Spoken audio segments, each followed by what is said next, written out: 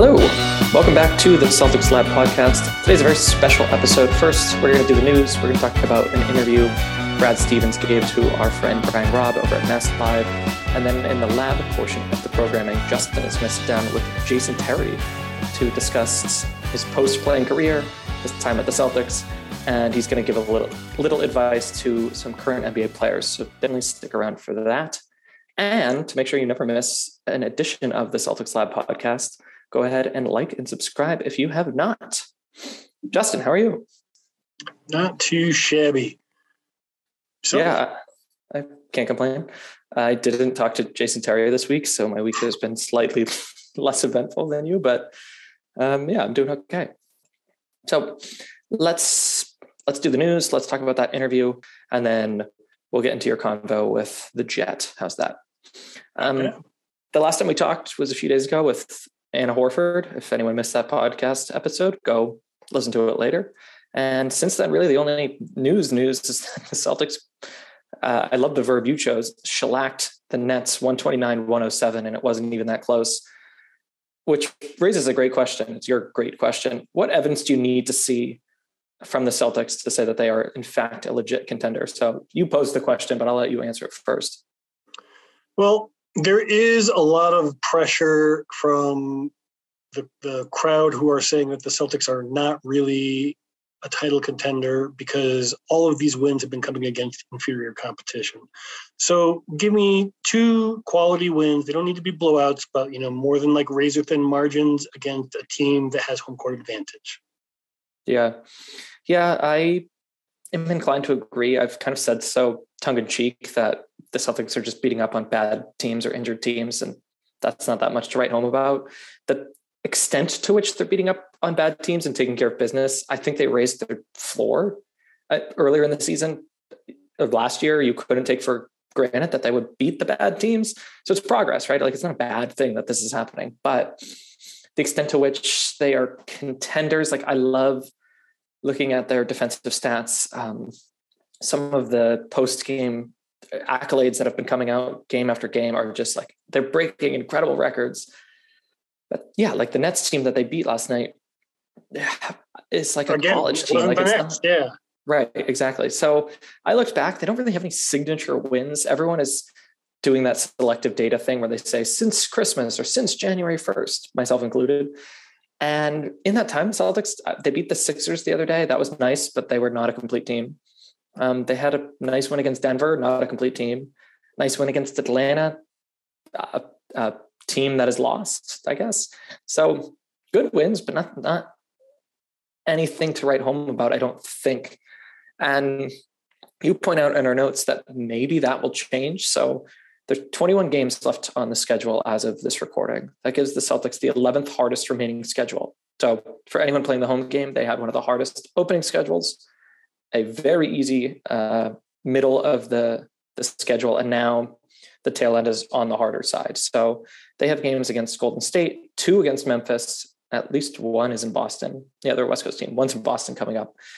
Chicago, Miami, Utah, and Milwaukee. So how many of those games do you need the Celtics to win? You said 2. Win or look like they could win for you to feel like they're real contenders? They need to win at least 2 of those games. If they can win, I don't know, we'll say 1 against Utah, 1 against Miami or Chicago. And then I expect them to win one of the Memphis games just because Memphis is pretty good, but I think they match up pretty well. So I think out of all of those, 2 wins would have me entertaining. 3 would have me fairly convinced. I'm not sure that more than 4 is possible. Yeah, but out of those teams, sure. But like, if there were actual contenders, shouldn't 4 be possible? Like Golden State Warriors. Yeah, that's a team that's going to give them some trouble. The Jazz, I think, are having their own problems. The Bucks, I don't expect them to beat the Bucks. They're going to be trying to ramp up and really start making some inroads, improving their seeding and getting ready for the postseason. So I don't expect them to win that one. Chicago has been a very hard team for Boston this season. And like I said, Memphis, I expect them to win at least one of them.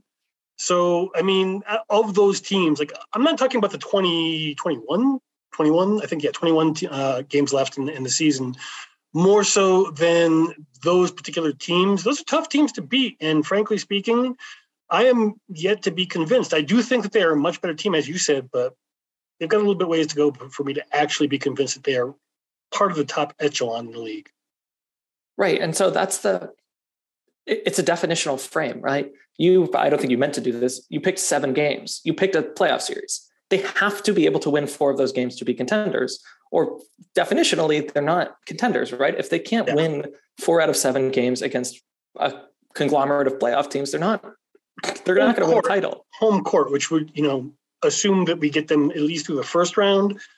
After that, that's where the questions started rising in my mind. I don't think this team is going to have any trouble getting out of the first round. Who they draw in the second round, I think, is going to have a lot to do with how or whether they progress. Well, that's interesting. I don't know. Boston is 9 games above 500. They're the 6th seed as we speak. It's possible they're going to get the Bucks or the Heat in the first round. I don't know that they're guaranteed to get out of the first round. I hear what you're saying. I don't think that they're necessarily going to win 4 out of those 7 games or 15 of the next 21. But I do think that if they fancy themselves contenders, if we think they're contenders, they kind of have to, right? I mean, the regular season, you rest people are injured. Udoka plays playoff rotation regardless, but it's not a pure analogy. But I don't know. I kind of think that question is going to answer itself. If this team's a contender, they should win 4 out of 7 games or a big chunk of those 21 games next. So I think we agree that we don't know that they're going to do that down the stretch.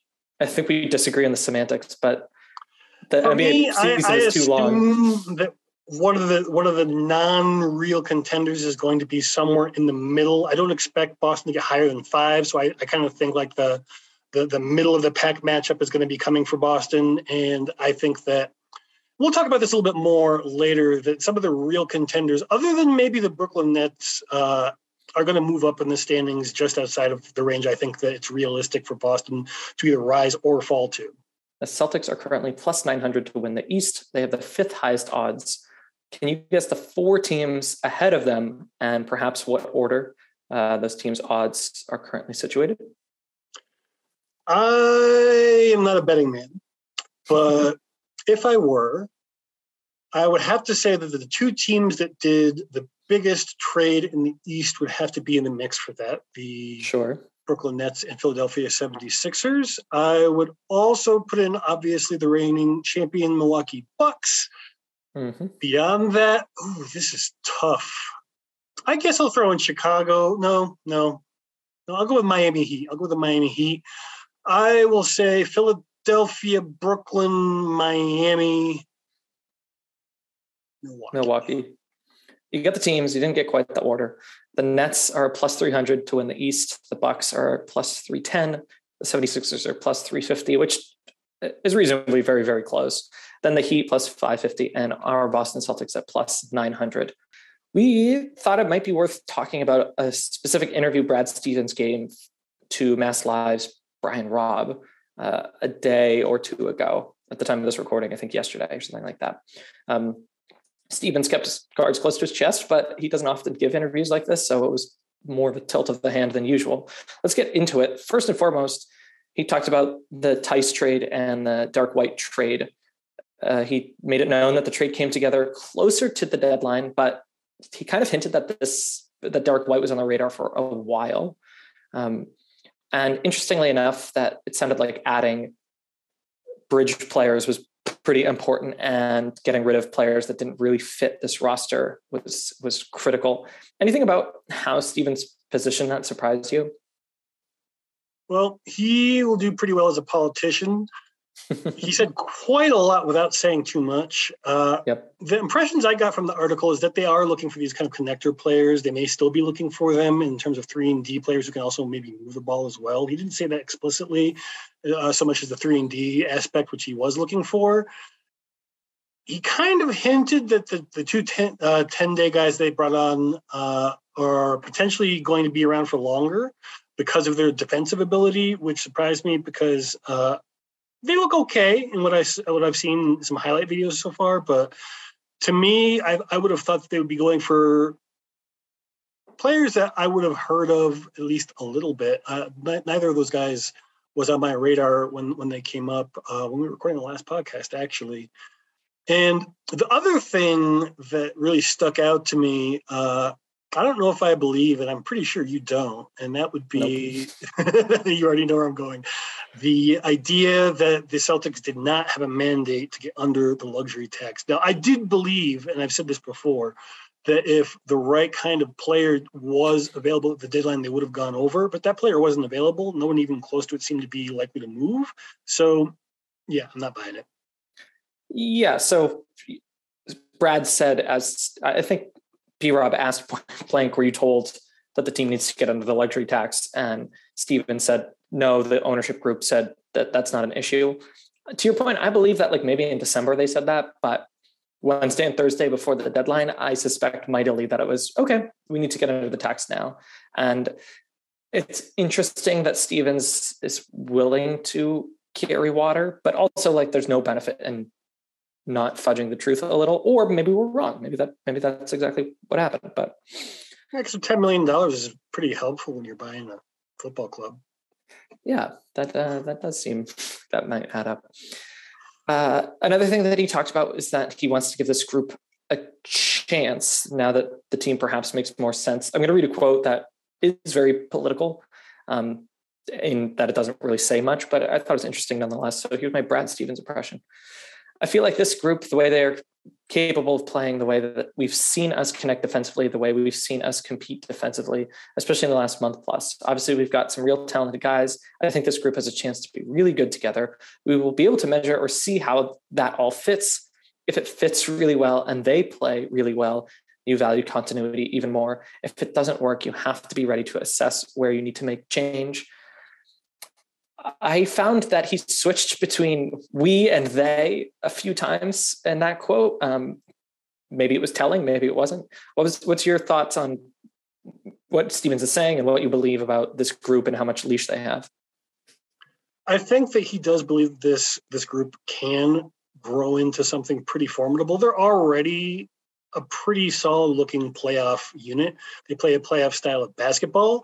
So it won't surprise me if we don't see any major moves come this offseason unless, again, the right kind of player comes along. And I don't necessarily think, for example, a Bradley Beal would be the guy that they would be going after if he was available. I would not be surprised if they passed on that because of how much they would, A, have to give up, and B, they know what they have works pretty well, and tinkering around the edges and adding somebody who really fits into that schema pretty well would be helpful. I don't know that a player like Bradley Beal would fit into that schema at all.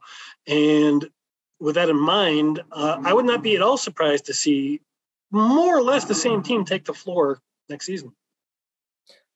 Yeah. Again, the quote doesn't mean anything, which is his prerogative. I'm not like upset that he didn't give this bombshell of an interview in February, but it is an interesting, like, I'm not slamming the door shut. This is preposterous. He chose his words very carefully when he was asked about 538 having the Celtics at times the number one title contender. Steven said, I'm not buying it. And when he was asked, yeah, we don't have to spend too much time on that. But Stevens was quick to say, no, I'm not buying it. And when he was asked, is this story about splitting up the Jays, is that problematic? Is it nice that they buried the hatchet or something? He was like, it was a good story. I don't really care. He was very careful with his answer about what this team might look like moving forward. So take it with a grain of salt, I suppose, but we don't need to spend too much wind on that because we do that every week. So we have plenty of time to talk about the future of this team. Anything else from that interview that you thought was worth a mention? Off the top of my head, I think we covered all the important stuff. Yeah, he was asked about the Jays saying we talked and we put it together. And he's used the term good story 2 or 3 times in a way that made it sound like more like, oh, that's nice that they made up, not like the media was manipulating a storyline that didn't exist. And I thought that was interesting that he wasn't wholeheartedly like endorsing the friendship between Jason Tatum and Jaylen Brown so much as saying like, it's nice. I hear people talk sometimes. It's nice. But you'll have to go to Mass Live and read the interview between Brian Robb and Brad Stevens, because my Brad Stevens impression is pretty good, but Brad Stevens does a killer Brad Stevens. I would go to him for your Brad Stevens impressions. So that's it for this half of the podcast. I am going to hand it over to Justin, who's going to hop into the Celtics lab and talk to Mr. Jason Terry about all sorts of things. I won't say anything. You just have to keep listening to the podcast to find out, but enjoy your conversation with the Jet. Enjoy listening to that conversation with the Jet. Please like and subscribe to this podcast if you have not. And I will see you all next week. Bye. So first of all, I want to thank you for doing this interview with us. I'm pretty excited to talk to you. I grew up a Celtics fan, so seeing you on the other end of this call is pretty awesome. Let's start at the beginning, or at least the basketball beginning. Before your pro and college career, you went to high school in Seattle. That's what I was alluding to before we started this interview with the questions there. Do you keep in touch with that basketball scene, the Pacific Northwest basketball scene? We've got like lots of Celtics alumni like IT and Nate Robb and Avery Bradley from up there. Are you really like a part of that? No doubt. Seattle's home, and obviously being one of the founding fathers, the pioneer, so to speak, of the Seattle hoops culture. I'm always in tune to what's going on in the city, and though I don't get back often, I do still have family in the area. And I mean, the bevy of talent that has come out of Washington is a lot due in part to, the culture we created. When I talk about we, like Brandon Roy, Jamal Crawford, who's still actively in the area, still living there, Isaiah Thomas, Nate Robinson, the names go on and on with the contribution that all those men have had in that community. And we still continue to produce athletes at a high rate. I mean, you look at guys in the NBA now, Zach LaVine, who's having a phenomenal season this year with the Bulls. A lot of guys that are still active, contributed to the success of that area. Very cool. So you also spent a season with the Boston Celtics. What was your general impression of the time you spent with the team? Loved it. I mean, anytime I go back to the area, the city of Boston, the fans are just so receptive. Once you put on that Celtic uniform, whether it was for one game or one season or 20 seasons, you will forever be remembered as a Celtic. And for me, I got a Celtic tattoo logoed on my bicep. And, it was out of my 19-year career, it was one of the greatest times I had playing ball. Not only because I had Hall of Fame teammates in Paul Pierce and Rondo and KG and a Hall of Fame coach in Doc Rivers, but because of the ownership and the organization and the fans.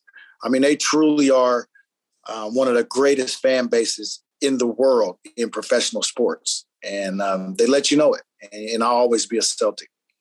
Glad that you said Rondo's a Hall of Fame guy. I agree. Now, you signed with the Celtics after winning a title with Dallas. What made you make that decision? Well, for me, it was all about trying to stay chasing titles and being competitive, and, just the opportunity to go and play, for an organization like Boston and play with, teammates like KG and Pierce. Those are guys that, we all were in high school around the same time, and we all knew of each other, but we never were able to play with each other. Always competed fiercely against each other, but never competed with. So, the opportunity presented itself. Danny Ainge gave me a call, and we were able to get a deal done. And unfortunately, it didn't last as long as I would have liked it to. We had some unfortunate injuries that season to Rajon Rondo, and got knocked out in the first round of playoffs against the New York Knicks. But even with that said, that one playoff experience, I mean, the arena was electric. Like, there wasn't a game that I didn't play in Boston in that arena that didn't feel like it was a game 7 of an NBA Finals. And to be able to grace the presence of, some of the greats. Tommy Heinsohn no longer, with us, was doing play-by-play, sitting on plane rides and chopping it up with him. And then also like Cornbread Maxwell, spending time with him, Tiny Archibald, meeting some of the guys that I idolized and the guys that I looked up to, as a young man. It was a dream come true for me. So I'll never forget my time there. Really cool. So speaking of these legends, The 75th anniversary All-Star game featured several Celtics in the same room together for the first time that I'm aware of anyway. And it seemed at first that there were some people picking at some old scabs. It's very, shall we say, engaging. From a media perspective, I'm not so sure how I feel about it as a fan. I wanted to ask you, just from your perspective, seeing as you kind of stepped into the role that Ray Allen left, that's obviously the feud that I'm alluding to. Do you ever feel like the media kind of makes it into more of a thing than it was, or at least made it worse than it could have been? Well, you know what? The one thing about our media that we have here today in today's world is, when it's going good, it's good. But then there's also times where they can create a narrative that is a little more than what it seems to be. Now, I can honestly tell you, by being teammates with those guys, KG and Pierce and Rondo, did they feel some type of way when Ray left and how it happened? They certainly did. They feel like they have more to accomplish. And Ray was a part of that success. And then for him to go to the rival, that kind of, hurt a little bit, but again, it's just sports, it's basketball. All those guys are competitors. And, I think today is still a good friendship. But there definitely was something to be said about, just the way it happened. That's my general feeling as well. Now, speaking of another one of those teammates, Kevin Garnett, his jersey is going to be retired soon. Could you tell me a little bit about what it was like to play with him specifically, and maybe any stories you might have? Well deserved his jersey being retired as a Celtic, as it should, as a Timberwolf. I don't know if they've already done that yet, but what he did for that organization while he was there, the impact that he had, not only in that locker room but in the community. As my time with KG as a teammate, I relished every moment because I knew I was playing with one of the world's 50 greatest players that have ever played the game. Watching KG as he was a high school kid getting drafted into the NBA, and then as he became player of the year, defensive player of the year, as he became an NBA champion, I always was a fan of KG because of how he competed, because of how he was a team first type of guy. And then when you're now not competing against him, but you're playing with him, you really understand what he's really all about. And it's about team. He's about the win. I use that as kind of in my coaching or cliche in my coaching is about the win. That's what we play for, especially in professional sports. You want to be the best at the end of the day. And every time KG stepped on the floor in practice or in games, he wanted to make sure his team was the best. And he did everything within his power. And I enjoyed every minute of it. And as fierce as he was a competitor, as fierce as he was a personality, as passionate as he was about the game, he was that passionate about life and about people. And I just remember our experiences on the bus, on road trips. Hey, even on a helicopter ride one time, man, the team took the bus to Philly. KG was like, man, I hate bus rides. My legs are too long. Jet, won't you roll with me? I met him at a helipad in Manhattan. Next thing I know, we're up in the air. My first time on the helicopter ride, cruising past the Statue of Liberty, and we land in Philly right before the team got there. So I've just had some crazy experiences, but times that I always relish and cherish because I can tell you today, he's still a good friend of mine. Very cool. So as you alluded to earlier, your stay wasn't too long, and that is, of course, because you and Paul and KG were all dealt to the Brooklyn Nets.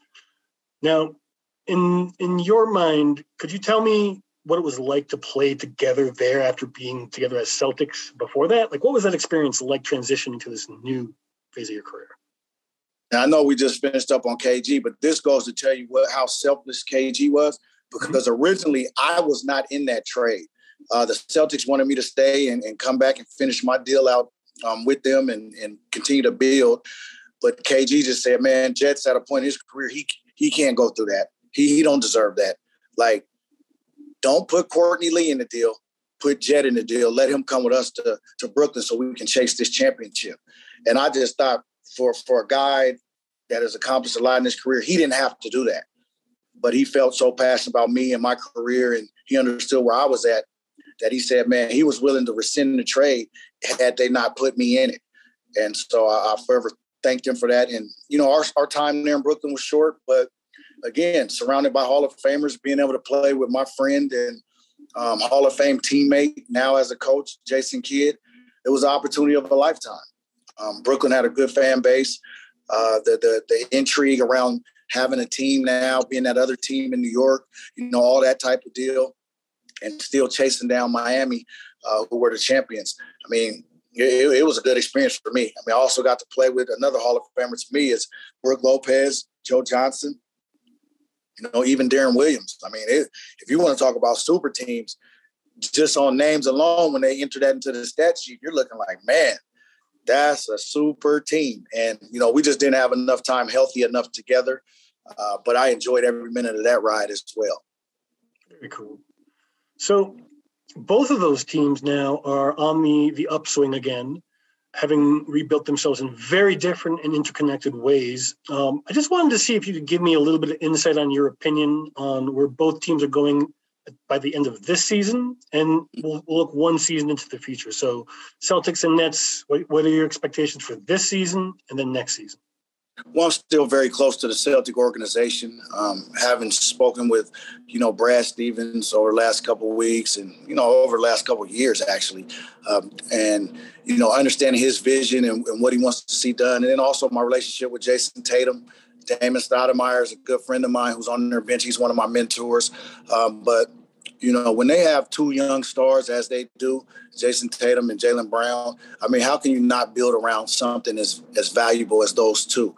And I think they've done a great job with kind of managing that roster and trying to fit and shape and mold pieces around that group. And I believe the sky's the limit. I mean, they're playing as well as any team is in the league going into the All-Star break. Everybody has seemed to buy into their roles. And, they're playing well on the defensive end of the floor, which was the end of the floor that was kind of, iffy. And so I can see them making a deep run in the postseason. I do think they're a key part, and we'll talk about that later, away from really solidifying that run. But there's nothing in me that doesn't say Boston can, end up in the Eastern Finals and beyond. Talking about the Brooklyn Nets, obviously you've seen what they did. They've been in flux the entire season, and it's hard to be a championship contending team when you have that much inconsistency with your roster, throughout the season. Those guys hadn't been healthy. Obviously, Kyrie's situation, him not being able to play in only 50% of the games, that just hurts you chemistry-wise. So, if healthy and all guys are there and you added Ben Simmons, they're a good playoff team. They have the experience. They have the firepower. I just think it's a chemistry issue. And don't know what happens, but, hey, if they're healthy and they're all available, that's a dangerous team and one to look out for. All right. So after your playing career, you pivoted to coaching. Mm-hmm. You first started out with your alma mater at Arizona, correct? Actually, my coaching career started 4 years before I retired. I was given in Houston as a veteran on that team to be sort of a player coach, and Bickerstaff and Kevin McHale allowed me to be a part of the coaches meetings. And from there, the bug really kicked in. Going to Milwaukee, my last 2 seasons under Jason Kidd, I had the same opportunity to be a part of game planning, player development, sitting in on coaches meetings, scouting meetings. And from there, I knew my passion was for people. I knew my purpose was to coach and continue to empower this next generation of basketball players to be, the best versions of themselves. And, I went into management my first year out. I was the assistant general manager with the Texas Legends. But as I was doing that duty, I was a high school basketball coach for a girls team in North Dallas. And we ended up winning a state championship. So then next year, I took the step and became an assistant with the University of Arizona. And, my time there was well served under Sean Miller. I learned a lot. And I just knew deep down I aspired to be a head coach. And so as I continued to chase that dream, I ran into a good old teammate of mine, Calvin Booth, at the Summer League this past summer. We had a dinner. Next thing you know, he's like, look, we got a spot. You're our coach. And I ended up here in Grand Rapids. So, life is about opportunity. And I've been fortunate and blessed enough to have plenty of those opportunities come my way, knowing, again, that my passion is for people, and my purpose is to continue to inspire the world, man. And if I can do that from the sidelines and give back to a game that gave so much to me, that's what I'm here to do. Very cool. Now, do you have any aspirations to go beyond where you're at and maybe coach an NBA team? Oh, no doubt about it. I think the ultimate goal for me is I know the ultimate goal for me is to lead a Division I program in the immediate future, or sit on the sidelines as a bench assistant or head coach in the NBA. And then it doesn't stop there. I mean, once I get to those two, next sites, I want to win a championship. I'm all about winning, man. I always say I play for the win. I was able to do so twice in high school, once in college, and then in the NBA. And so now as a coach, I want to also, realize that championship in that capacity. So I'm chasing championships, man.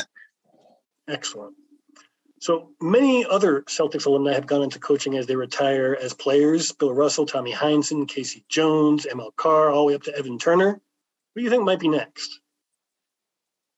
Rajon Rondo, for me, is the next coach. And, he and I spent some time probably about 4 years ago at the top 100 NBA, NBPA basketball camp, which they also hold a coaches academy. And this is for young aspiring guys that played in the league or that were active or current players playing in the league that wanted to, try their hand at coaching. And he and I were there together as students. And when we left there, we knew, we just knew, one day we will be on the sideline coaching somebody. And I just ran into Rajon recently. We were playing in Cleveland, their G League team, and he was, leaving practice. He came over, spoke to our guys after the game, and you could just see it. His questions, the type of things he asked, just about coaching, how I liked it, and you could just see the fire light. Now he still has some years left to play, but eventually he's going to be somebody's coach for sure. I think so too. Now, this is another thing I wanted to talk to you about. I'm in a little bit of pain right now, but it's good pain. And you probably know where this is going. I had my first workout with a personal trainer since the start of the pandemic. I didn't give up on keeping myself as fit as I could during the pandemic, but it's kind of hard to do it with, your limited home gym and trying to stay dedicated to it. And a personal trainer with COVID being what it is in the world right now is not something that most people are comfortable with in most environments. But you actually have this new thing that you are working with called Flexit, which is like this virtual personal home trainer thing. And to be completely honest, they were brutal. They were great. I really, really enjoyed the workout that I got. My legs less so. Tell me how you got involved in that. Yeah, Flexit, my partnership with them has just been tremendous. I did a appearance for them at a conference for physical fitness and home gyms. And, just sitting down talking to Austin, who was their CEO, and meeting the rest of the team, it was instant chemistry. And then understanding their mission, which is to empower consumers to experience fitness in a flexible manner that is in accordance with their lifestyles and goals, is something that I was fortunate and blessed enough to have as an NBA player for 19 years. I have my own personal trainer, not only during the season, but in the off season as well. And the regular person just doesn't have that luxury. And so when you talk about fitness and when you talk about Flexit, they're able to connect the consumer with the best fitness option wherever, whenever. Now think about that, how convenient that is. You don't have to go to a gym. You don't have to try to find a trainer online. It's right here on the Flexit platform. It's right on your app or your phone or your computer. You log on, you hook up a time with a trainer, and you do it in the own comfort of your own home. I think that's, to me, what is more incredible than anything, because a lot of us, stay-at-home moms, work dads, work moms, you just don't have the time to be able to map out, okay, I'm doing this specific time on this specific day, and I'm going to get my workout in. But Flex is not like that. Flex is whenever, wherever, whenever, and on your schedule. So whenever you're ready, you have somebody accessible, readily available for you, and catered workout for you. You're not in a group setting where you're working out with 5 other people that are on totally different life goals and lifestyle fitness goals than you have. So you're not intimidated. You're comfortable in your environment. And as you know, we work well as humans when we're most comfortable. And so for me, that's why I love Flex It, man. And, they've been so great, not only to me, but to everyone that I've known that I've had join the platform. Now, the workouts are intense, but it's all to your level. Whatever level you're comfortable with, that's what they're going to do. And then they're going to push you. See, as a professional athlete, I always needed somebody in my ear to push me towards my goal and to give me that positive reinforcement and let me know there's another rep, there's another set to do.